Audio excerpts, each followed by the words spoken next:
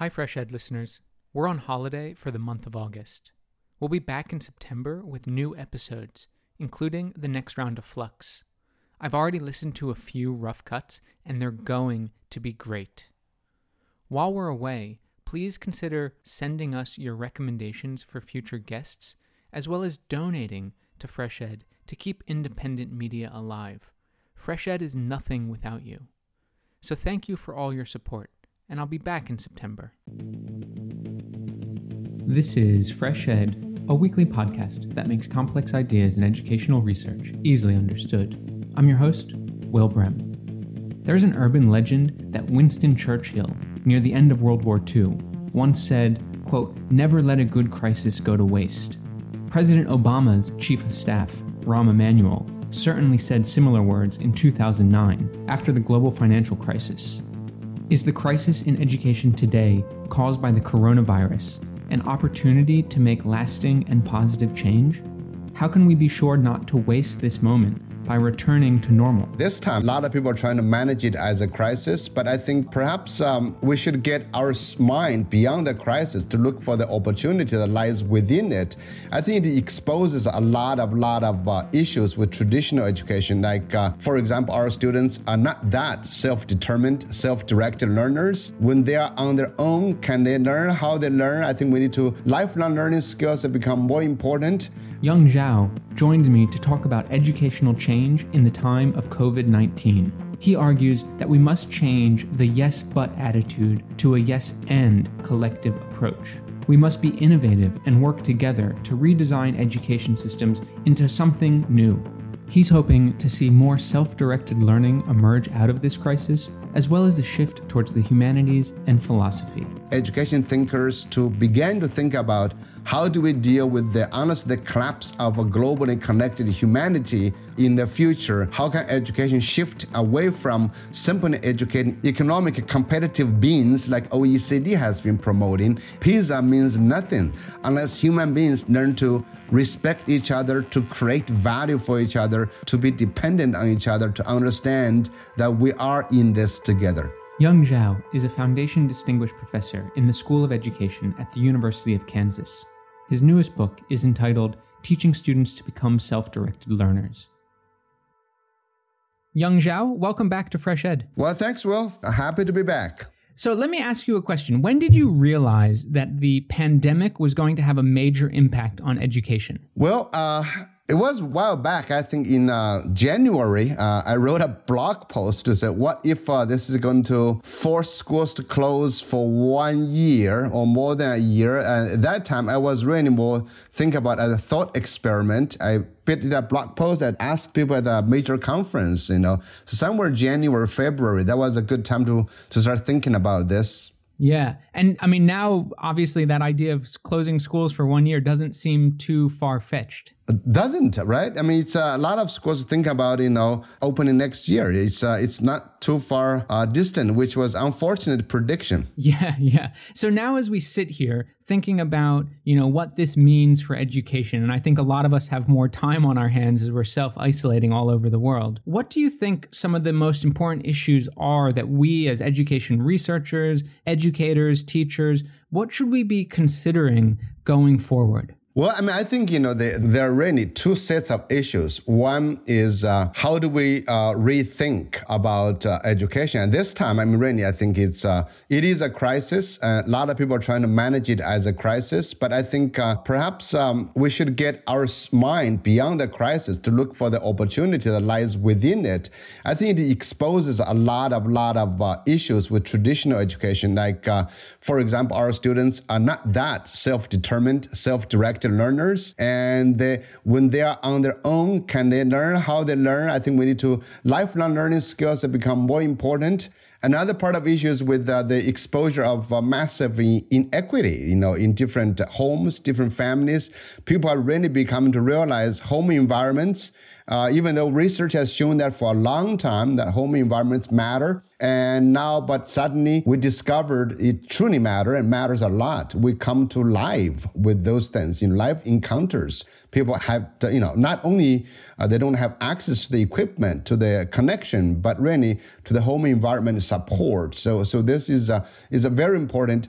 But there's another set of issues that really deeply concerns me is what the pandemic has shown is the how humanity really has not been taught in schools. I think you look at the ugly side of politics. You said the rise in xenophobia, racism, and isolationism, and this is quite unfortunate. I think you said the politics and politicians play, but again, I want to say, politics and politicians were a product of schools too, and our voters, how come we have not managed that well? I'm very concerned about the social disintegration after this, the rise in clash among different groups, among different people. So I'm really thinking about how education has lost that battle in teaching about human interdependence. Well, we were focused on STEM, on numeracy and literacy. We forgot another major thing. Education is about educating human beings. So do you honestly think that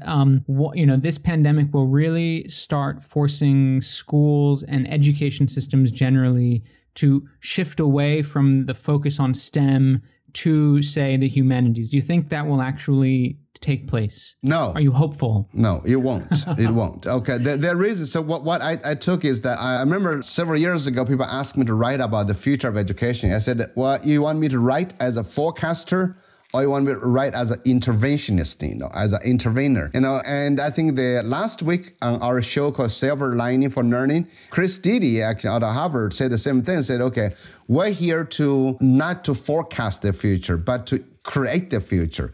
So what you were describing is what I wish we could create. I think that's why maybe we're doing this podcast. That is, I want to say, okay, let's take actions. I don't think by and itself is going to happen necessarily, unless with efforts to say, let's let educators, education thinkers to begin to think about how do we deal with the collapse of a globally connected humanity in the future? How can education shift away from simply educating economic competitive beings like OECD has been promoting? And we need to rethink about really, PISA means nothing. Honestly, all those kind of things, all the test scores means nothing unless human beings learn to respect each other, to create value for each other, to be dependent on each other, to understand that we are in this together. It does make me think, the PISA scores that came out not too long ago, they really seem irrelevant right now during a pandemic. Like, how many people are honestly talking about PISA? Right. Yeah.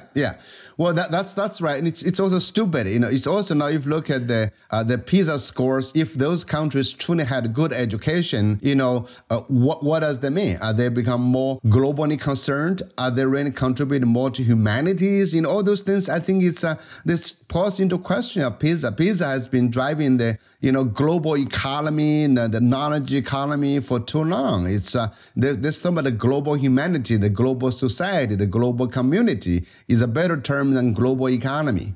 In your newest blog post that you just posted yesterday, which was Wednesday, you talk about this idea of educational change and how we need to move the conversation from yes, but to yes, and. What do you mean by this idea of, approaching educational from this with an attitude of yes, and?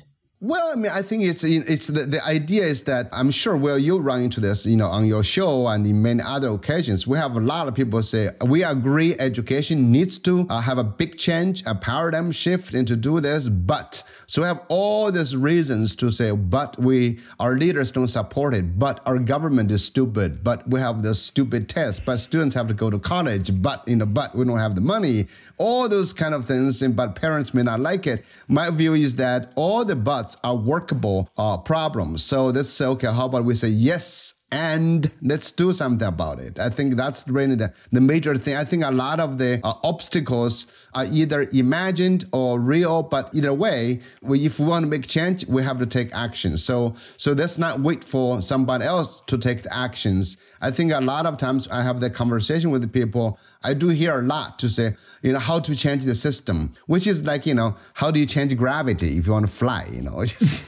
Why would you even ask that question? It's not going to change, unless we take action. Right. But one thing I worry about is change in more of the negative direction, right? So like after the 2008 financial crisis, there was lots of change, say, particularly in the higher education sector in America, where funding really dried up for a lot of state universities and had other impacts and on other levels of higher education as well. So, how do we do the yes and for educational change, but in directions that are actually positive rather than perhaps having these negative long-term consequences like happened after the 2008 financial crisis? Well, I think in a big thing, that is to say, okay, who is making those decisions? Can we influence? When I said, there's no guarantee it's going to be for the necessarily the positive. The only says, okay, people with the positive change mindset, people with those good ideas need to take action. If there are more people taking action in that direction, you probably get that, And if we just worry about those people are going to make negative, decisions, and there's no one to combat them, that's going to happen. At least we have a chance to try. I don't think there's anyone can guarantee the outcome, but without trying, we can be sure of the outcome that's going to be negative. And what would you say to parents that are, at home trying to work, trying to take care of their children, trying to teach their children through all these online methods that have sort of emerged very quickly of late? For parents trying to just sort of survive this pandemic, how can they also be part of this educational change that you're talking about? Well, that's parents absolutely one of the most important elements of this change. I think there are several things. One is that I think all parents should think about what education is, not what school is. Not think about their children's job is to comply with school demand, but to think about what kind of education their children actually need. And they need to think about, I think parents in different countries now realize that maybe the homework, schools ask kids to do is not that meaningful. It's that maybe children can, family connections, understand that community may be more important. And also for some families, their children who haven't doing well academically, I think there are not our parents, maybe they need to rethink about maybe that's not as important. Also need to think about, right now, if they want the education that they, if there's one education they want, they have not been happy, it's time to take action. They have kids at home. They can work with schools. They can renegotiate this. I think in crisis mode, a lot of things are more possible. So I think parents need to think about, again, what a good education is. That's right. It also makes me think about one of your friends and colleagues, Pasi Sauberg, and his new book with William Doyle, who I've interviewed both of them for this show previously, all about letting children play as a real form of learning and education. And it seems like such a simple idea, but yet it is actually quite radical. And I wonder, is the pandemic a moment where we can really try and embrace that idea of just letting children play? Well, I'm sure Pasi has said a lot more than the typical understanding of play. I think, again, that's there is some interesting things about play. So I would like to say, yeah, let's play. In many ways, you and I are playing with ideas. We are playing with the possibilities. I think a lot of times, like some people may think play simply be watching YouTube video as play. I think play is active engagement in certain activities. You invent the rules, you play with a group, play with other people, you play with concepts, you try to advance. I think sometimes, I love the idea of play, but like another person wrote a really wonderful book called Lifelong Kindergarten, Mitchell Resnick, and talk about every school should be like kindergarten, just these things. I think it's definitely valuable, but anything Pasi writes, I would endorse, so a very wonderful thing that you talk to Pasi, and I think it's a good approach, but the idea, many people have been advocating play. I do kind of bit concerned a lot of times that could be misinterpreted as some just let go, with whatever. Yeah, right. So there needs to be a little bit of structure built into it as well. Yeah.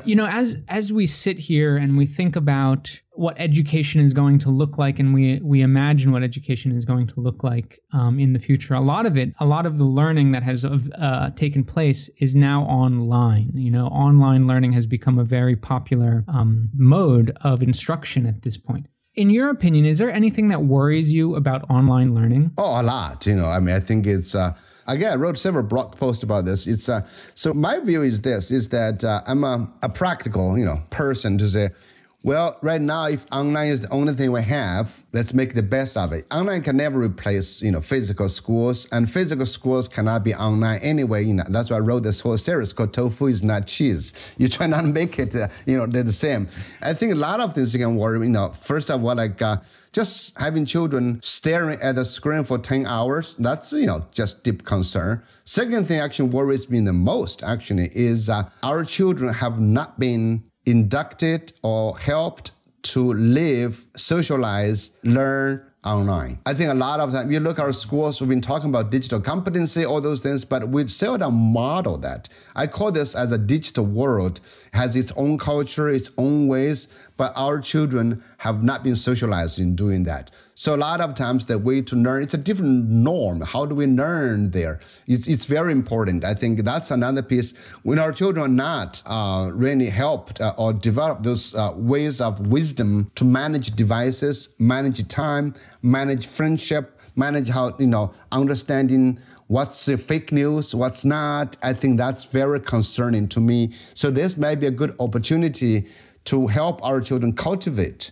the competency we need, the wisdom we need to live in a digital world.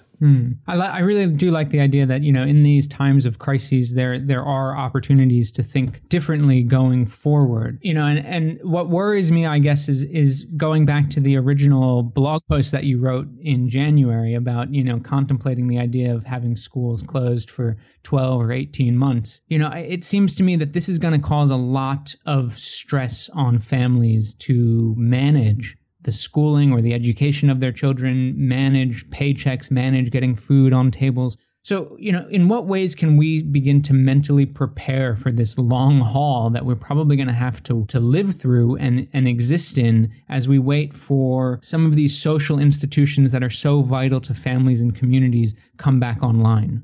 Well, I think, we talk about resilience, we talk about hope. I think this is the time to really learn about this.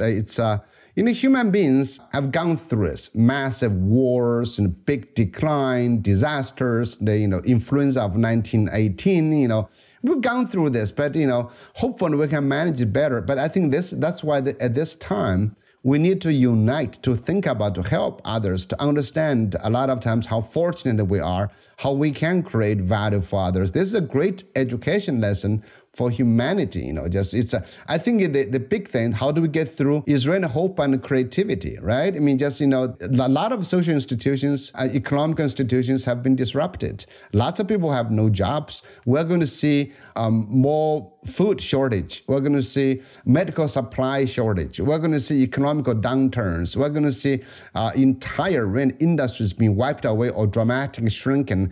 But there is hope, The hope relies how creative we can be as individuals and as collectives. How do we use this opportunity to rethink? And that is not, honestly, right now, seen a lot at the political leadership level. That's why I hope youth voices, children, students, they will rise to lead, to think, And another thing, I hope this will wake up a lot of educators who have been overly practical in many ways, in education, we have been, for the past several decades, trying to become more mechanical, more technical, trying to to assess every point, to examine everybody, to hold everybody accountable, to treat teaching as a mechanical dispensing of knowledge or information, not trying to make it a humanized activity. I think in education, we need a lot more, honestly, philosophers than so-called evidence-based people. We got to, the evidence-based movement has been a very big problem, just to say, you kept looking for evidence, but evidence of what? That's why I wrote the book called, What Works May Hurt. If you only look for evidence what works, but if it hurts, you still want that. But more importantly, the traditional research, we talk about RCT, randomized controlled trials, the golden standard of research, does not lead you to a better future. Does not lead to medicine. It only verifies if it works. So I think we need the philosophers, we need big thinkers in education. Another big issue, of course, come to education research, I have a lot to say about, is that you look at education researchers, we are only researching what's possible with the existing confinement.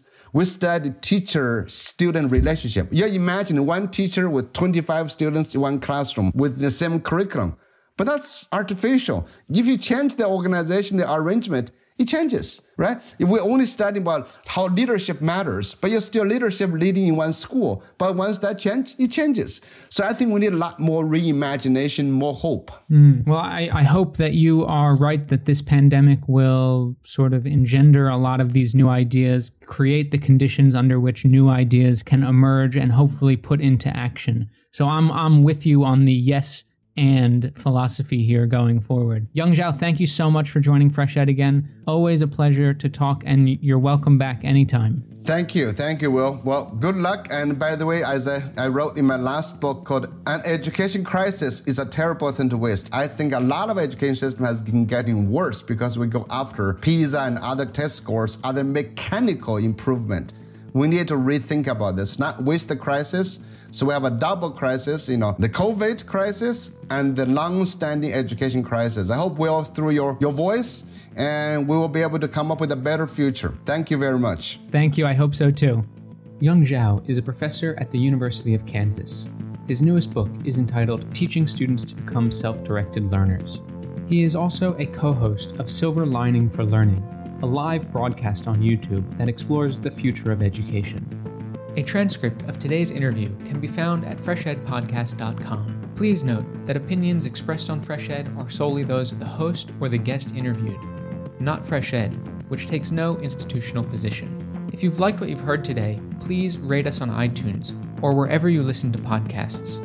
Reviews really do help. Fresh Ed's team includes Sherry Yang, Hung Zong, Lushik Waba, Fatih Akhtas, and In-Jung Cho. Original music for Fresh Ed was created by Digital Primate.